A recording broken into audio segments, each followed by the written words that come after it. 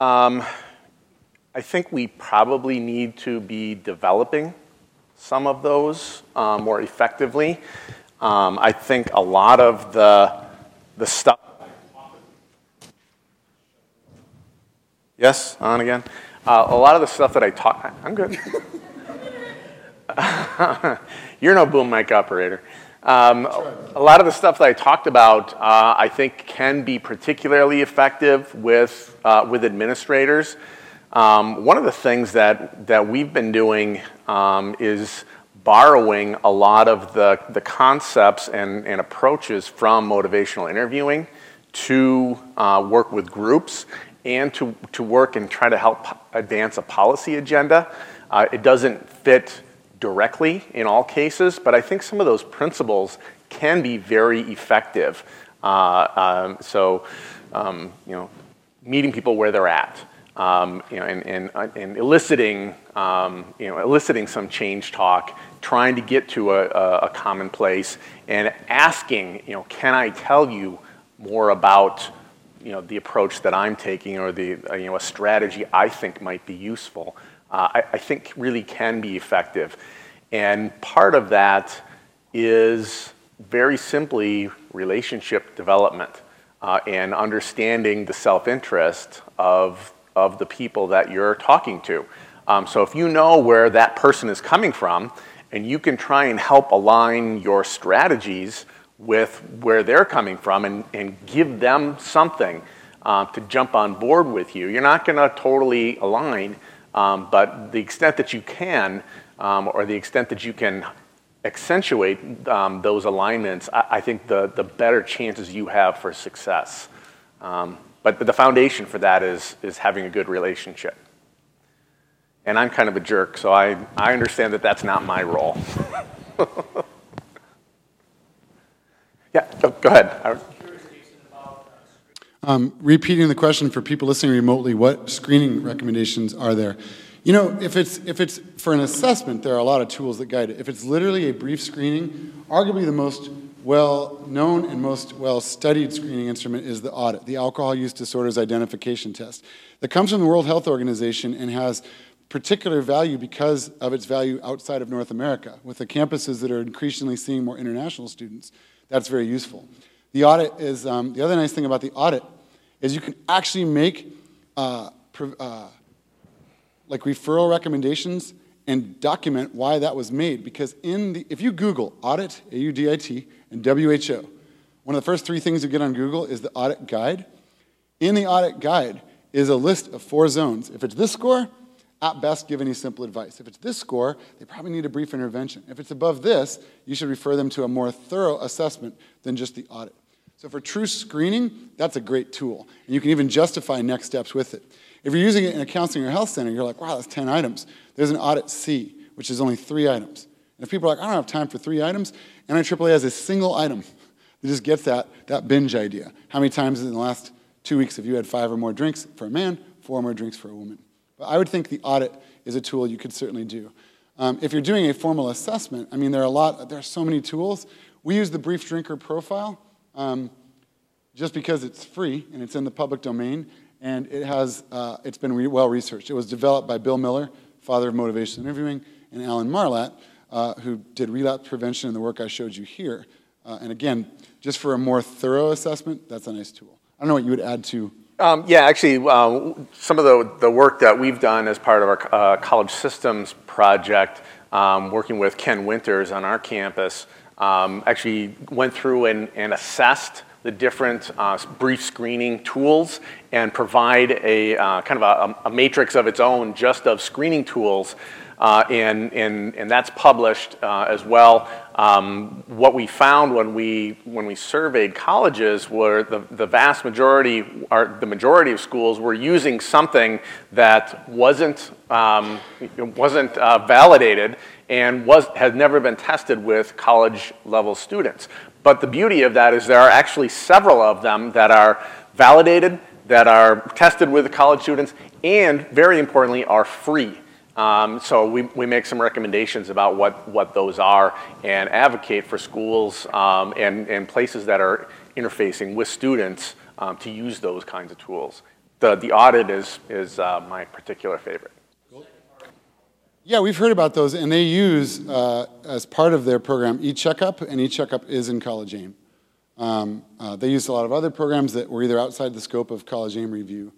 One last thing is, I'm glad to hear you say the audit, because I was like, uh-oh, what would you recommend? The main thing I would say, though, is when you're asking about drinks, again, you have to define what counts as a drink. I'm an author on a study where we did market intercept interviews on college campuses. And we said, tell us how much you've had to drink in the last 2 weeks, and they fill it out. And then we trained the provider to act like they screwed up. Go, oh, sorry, I'm so stupid. I was supposed to tell you a drink means this, this, this, or this. Could you do it one more time?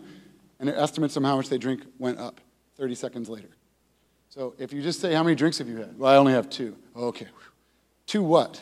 And really do what you can to define that before completing a measure like that. That's important too. What else in terms of questions or comments people have?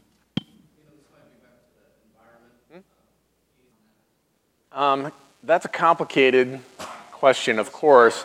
And it's one that, a lot of the issues we are dealing with on this topic, it kind of cuts both ways, right? So if you have kind of unregulated, heavy use outside that's surreptitious, happening in a parking lot or maybe in a commercial establishment that's not, maybe not directly under control. If you want to, argue that bringing alcohol inside of a sports stadium is safer, that argument has been routinely made. I'm not sure I believe it, but there's some kernels of truth in there, I think. One of which is, if you're selling alcohol at $8 a cup, you have now some, environmental, economic availability control over that. So, I think you have to look at the broader mix. You also have to look at the motivations of, the NCAA and vendors like Airmark. They want a piece of that pie as well. So, how can you leverage that very complicated situation into prevention? I think it's an open question, and I think it's one that needs a lot more research. There have been, I can think of maybe a dozen studies that have looked at that broad issue. We need a lot more work in that area. NCAA has been very reluctant to engage with researchers like myself on these topics because they think we're gonna tell them not to do something that they're gonna make money at. So that's one of the challenges. We have a challenge with our own athletic department in terms of talking, even having a conversation about these issues. And your colleague to your right brought up the sponsorship issue. At our place, even though I have personal relationships with some of the folks in athletics, they do not want to talk to me about any of this stuff. And so it's hard to even make progress. I can take 2 of those parts. And the summarize those 4 questions I think I heard. Well, first, thank you for the very nice feedback. And for those listening remotely, the 2 that I can mention, I mentioned that there's more research that needs to be done on cultural adaptations. And you asked about what research has looked at the impact of culture. I mean, everything from social norms and what is acceptable. Do we do things in bars here that we would never do in other cultures, other countries? And I mean, we work on that one, looking at students studying abroad as well, as an example. The 2 main things that have been looked at is looking at adaptations and the thing that has been explored the most is norms. If you go, you say this, but here's what the typical person does. What if I don't identify with the typical person? And so it's getting a sense of who in the referent group is going to be most salient and relevant to anyone that you do research with. That research has been done to a degree, but so much more needs to be done. We find that a lot of times it's still looking at what the typical person does results in the biggest behavior change, but being thoughtful and sensitive about norms that are given, for example, becomes important too. The other piece, well, you mentioned, again, there were multiple pieces in there. The idea about causation, correlation, I think you're very right. There are things that generally will hang together. I showed you the information on as drinking goes up, students saying they're tired all the time increases, and GPA goes down. I mean, what's interesting is if you ask students, what gets in the way of your academic success? The top 3 answers from the National College Health Assessment aren't drinking or drug use. It's being stressed, being tired all the time, and being anxious. But what do we know about going to bed with a positive blood alcohol level? Throws off REM sleep, and the next day increases in anxiety, increases in sleepiness, increases in happiness, increases in irritability. So even if it's not causal, but there's something correlational, it goes back to what's important to the student. If a student says, I don't want to talk about my drinking, I want to talk about how to make my sleep better, there's a backdoor conversation we can have about alcohol that we'll still get at sleep as the topic that's most important to the student. And the other ones are more environmental in your realm. Yeah, I mean, a couple things. I'll touch on the cultural question, and this comes up a lot. I used to have a slide on this in some of the talks that I give. You know, the sort of hand wringing about, oh, it's, you know, it's cultural. It's, you know, it's this big amorphous thing that we can't really do a good job of defining or doing anything about, and that kind of leads to sort of throwing up our hands and being frustrated. And I think that relates a little bit to your question about what are these cultural influences. Culture or cultural influences tends to be kind of a catch-all for this amorphous set of causes that are impacting on people's behavior and on their outcomes that we might care about. And I think we need to be very particular about how we're defining what does culture mean, and what does culture mean very specifically for alcohol. You know, culture is routinely defined as, well, in this culture it's this thing, and in this culture it's another thing. It's probably a whole range of different, very specific things. So we do need to be more specific about what we mean by culture. I also think culture is one of the things that how we define what our community standards are, particularly as it relates to alcohol, what's acceptable and what's not acceptable. And there are certain things that are and are not acceptable as they vary by culture. So being more specific, I think, is my attempt at, you know, answering what that is. And then when we're more specific about what culture means, we can be more specific about what's influencing drinking. You brought up the drinking age. That's an area that's probably the most well-researched in our field. The evidence is crystal clear. Places that have lower drinking ages, more access to alcohol, more likely to drink. There's been changes in those drinking ages, both in the United States and in other countries. When we lower the drinking age, drinking goes up, particularly among those who are not quite of that age. So what's happened in the United States, as a specific example, when we had an 18 drinking age, lots of access for students who were in high school, 15, 16, 17-year-olds were drinking heavily and accessing alcohol through social sources of people who are able to legally purchase. When that age goes up to 21, they don't have, the high school students don't have as direct access to those social sources of alcohol because they know fewer people who are 21. So that's made a gigantic impact, particularly on high school drinking.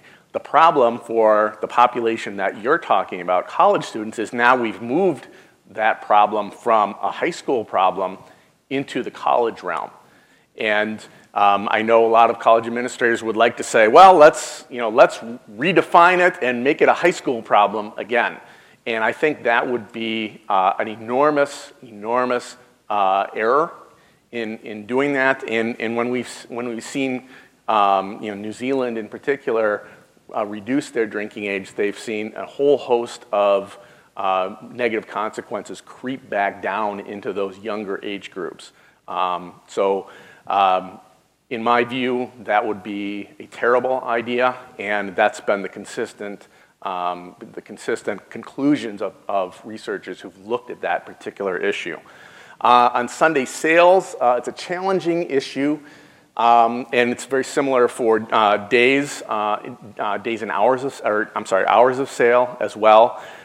There's certainly the phenomenon that you described, which is, well, if we can't get alcohol on Sunday, there's this rush on Saturday before closing time to go get some.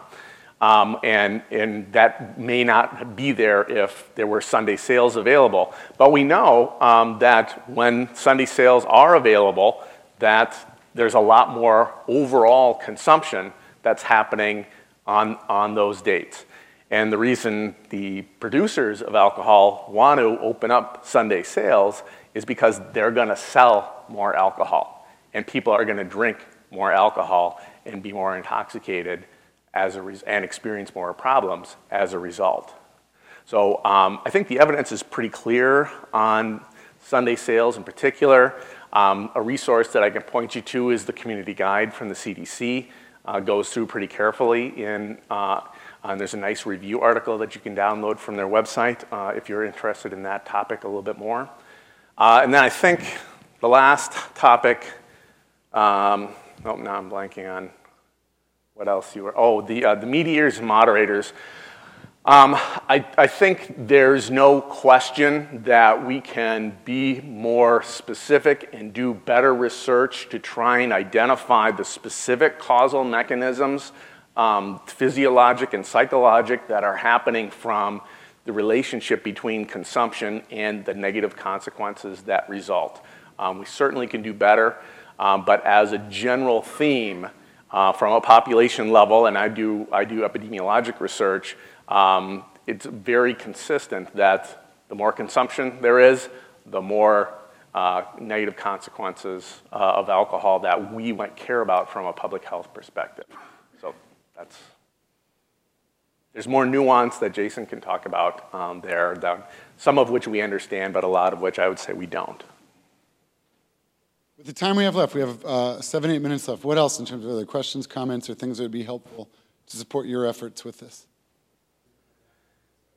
I'd say the short answer is no. There's not a lot of research on that. You're right in characterizing the research that's been done. It's primarily focused on suppliers, and that's been a very effective strategy. I'm very sympathetic to the plight that you're bringing up, which is, how do you enforce that out in the neighborhoods at a house party? And I don't think there's been a lot of great research on that topic. What I would say is we're sort of back to sort of classic deterrence theory. And I breezed over that slide in my presentation, but I'll come back and hit it now. The way that people sort of reflexively try to think about punishment or deterrence is to really ramp up the severity of the consequence. So, we're going to give them a really big fine, or we're going to throw them in jail for 5 days, or something that is perceived as severe.